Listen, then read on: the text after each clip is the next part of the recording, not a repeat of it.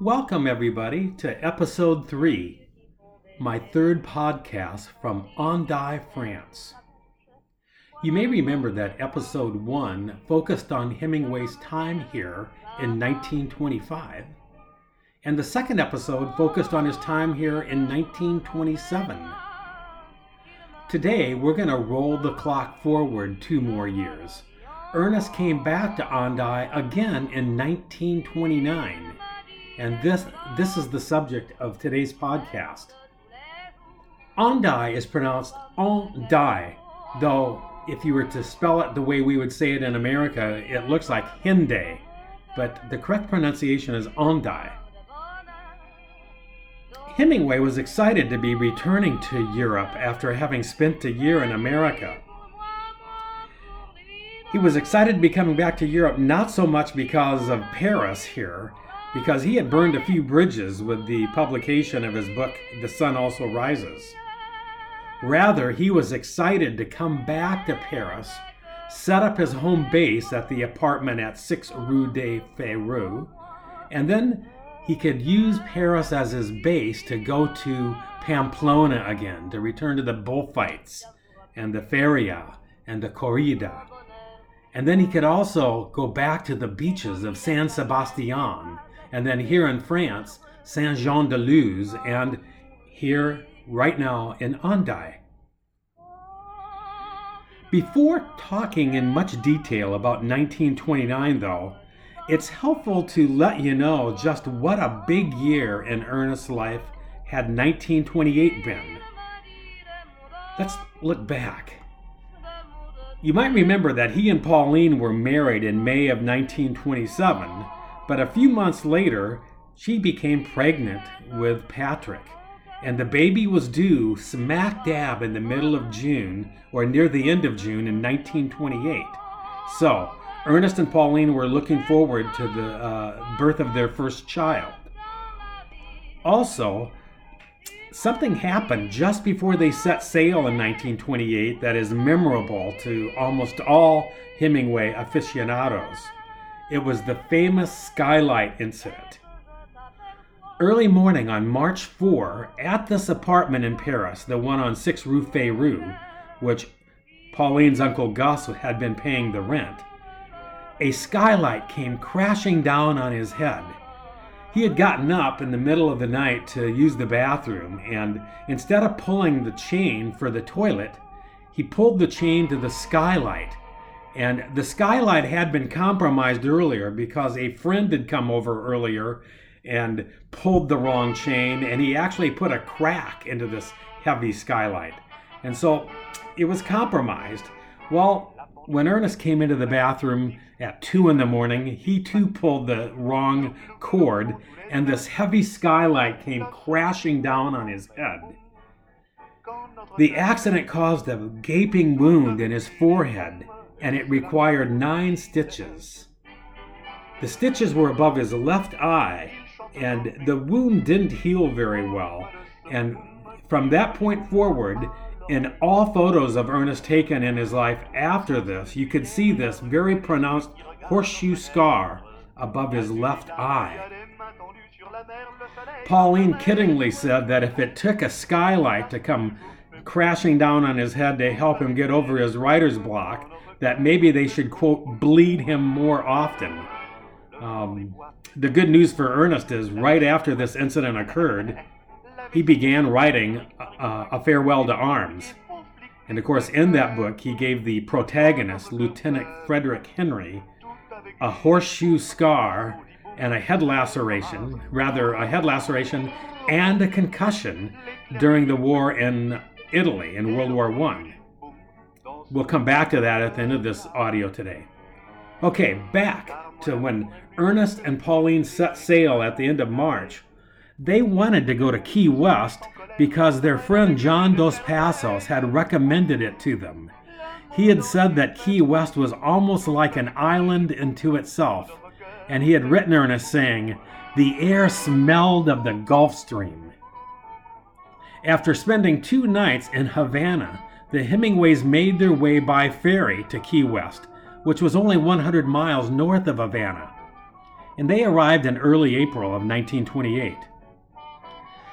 After Ernest and Pauline made some new friends and bounced around from one apartment to another for a few months, they took off for Kansas City because that's where they wanted their baby to be born.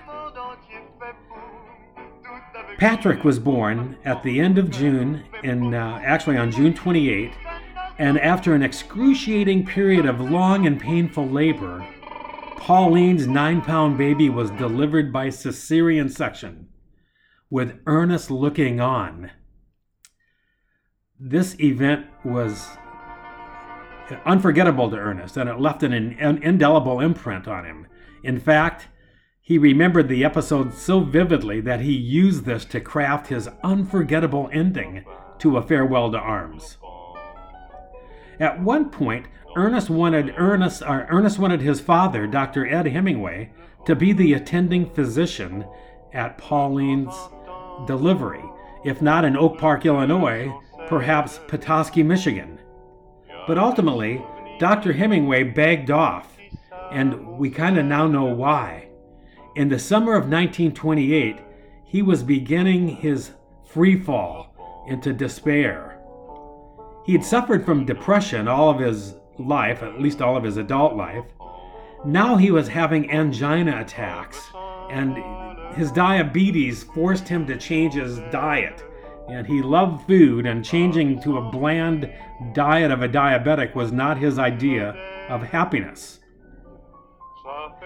As Ernest was busy writing A Farewell to Arms in the Bighorn Mountains of Wyoming after Patrick was born, Patrick and Pauline stayed behind in Piggott, Arkansas. That's where Pauline's parents lived. Well, he completed his first draft about the time Pauline arrived at one of the Dude Ranches near Sheridan, Wyoming. And together on August 18, Pauline and Ernest got in the car and they headed west because Ernest had heard a lot about the Yellowstone Park, and he had heard about the great hunting of northern Wyoming and southern Montana. And so they toured the West for several weeks, and they even stopped in to see a gentleman named Owen Wister. And it's either Wister or Wister. But Owen Wister had written The Virginian and had written a number of other very famous Westerns. And Ernest looked up to him, and he made his acquaintance in Shell, Wyoming. Well, Ernest's father just couldn't handle it anymore. While Pauline and Ernest had returned to Key West in November, Ernest's father was struggling. And it all came to a head when Dr. Hemingway shot himself with a Civil War revolver on December 6, 1928. This happened at Ernest's boyhood home of Oak Park, Illinois. As the oldest male child in a family with 6 children, Ernest was now head of household. His new worries now included, how would he care for his overbearing and somewhat obnoxious mother, Grace? How would he care for his 2 younger siblings, Carol and Lester? By the way, when I said Grace was obnoxious, she was not an obnoxious woman. She was a brilliant opera singer, but from Ernest's perspective, she was obnoxious because she never really approved of Ernest's writing, and she despised The Sun Also Rises. Well, 1928 was in fact then such a big year, but Ernest had a lot of reasons to be happy. The baby, Patrick, was a strapping little kid, and he was happy and healthy. The serial rights for A Farewell to Arms had been serialized to Scribner's Magazine for a whopping $18,000. Ernest and Pauline were excited to be going back to Europe. They knew they were going to be coming back to America, but coming back to Paris and to Europe in spring 1929 gave Ernest this wonderful feeling of going back to the bull ring and going back to the beaches here in southwest France.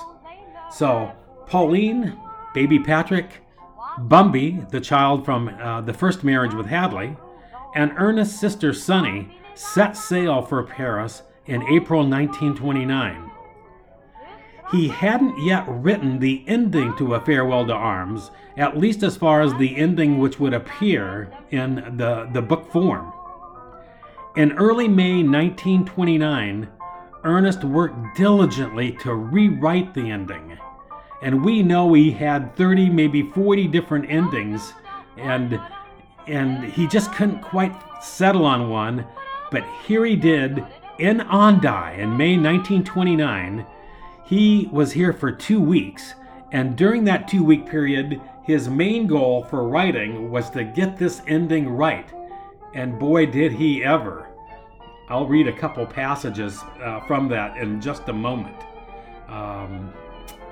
Let's talk about Hendaye today.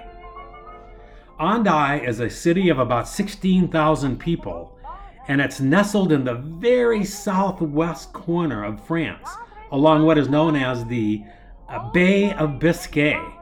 And the Bay of Biscay is on the Atlantic Ocean.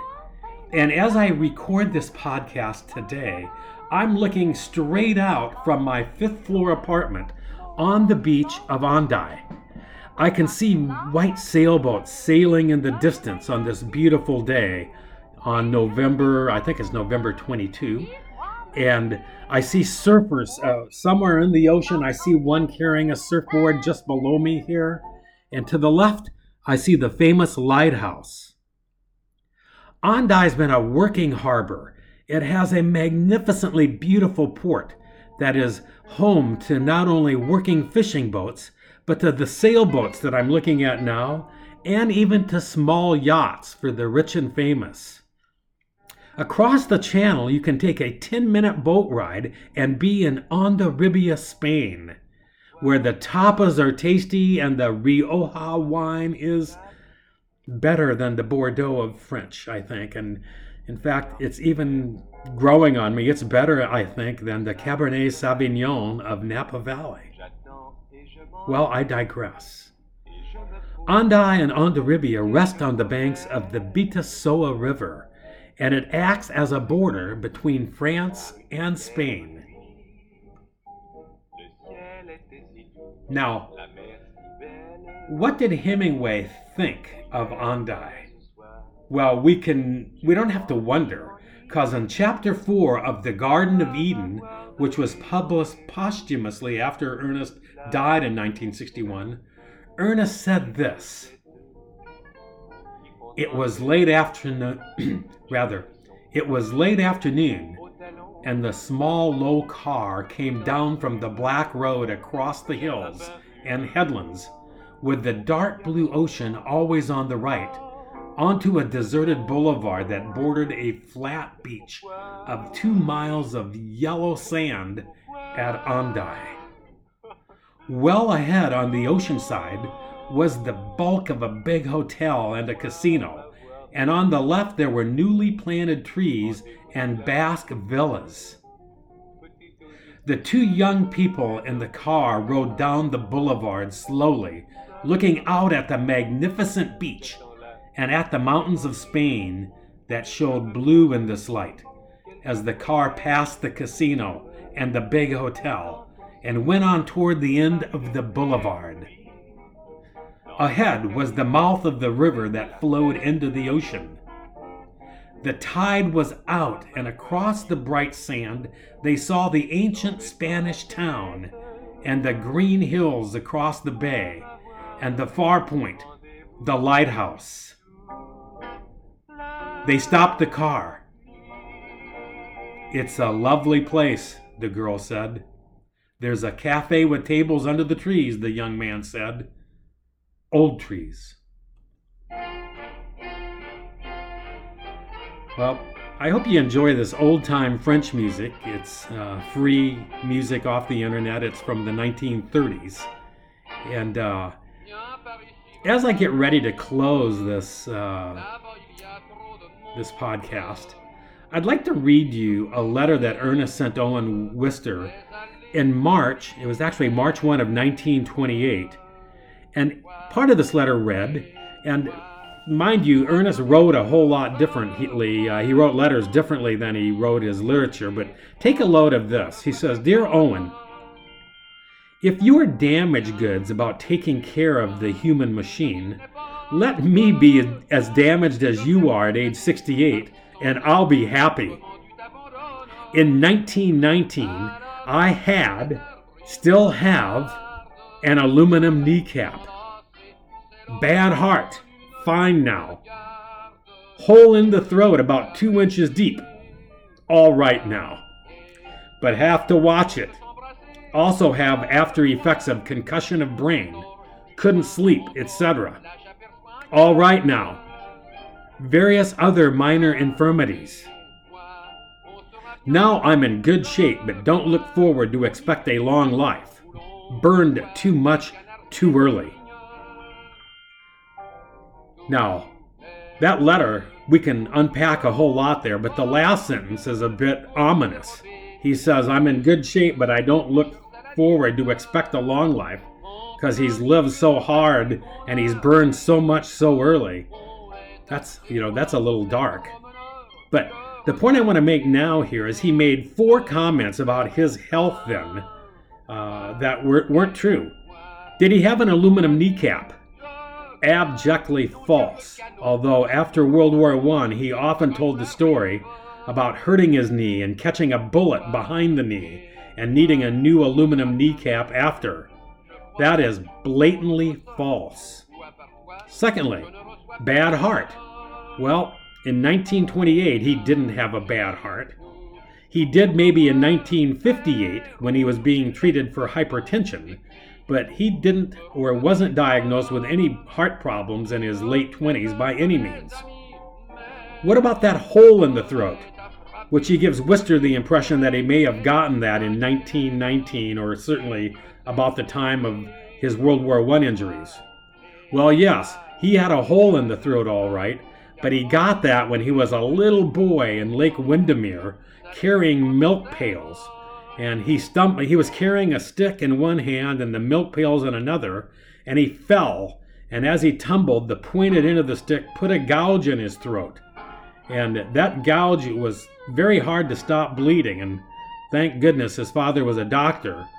But all of his life, Ernest's younger brother Lester had to hear from his parents, "Be careful with that knife," or "Be careful with that instrument. You remember what happened to Ernest?"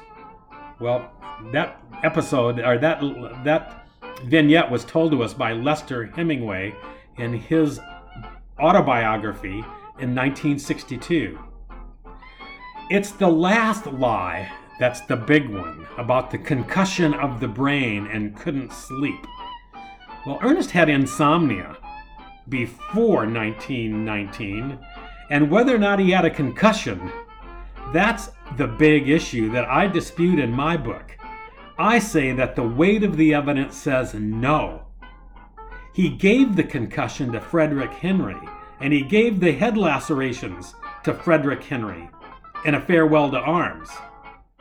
But nothing was said about a concussion or a head injury or any lacerations in the Red Cross reports back home after Ernest was injured. Ernest said nothing about this initially in his letters home, but as the letters home grew more and more heroic, that's when he talked about having lost consciousness and carrying an Italian over his shoulder the length of 100 yards to safety. Well, we know for a fact that he never did that either. And if you want to know why it's a fact, please tune in, and I'll talk more about this in future podcasts. I'll read that ending to A Farewell to Arms some other time, but from now on, I'm going to go outside and sniff some of that air from the Basque Country, and I think I'm going to go swimming in Saint-Jean-de-Luz. I'm out for now. A bientôt and au revoir.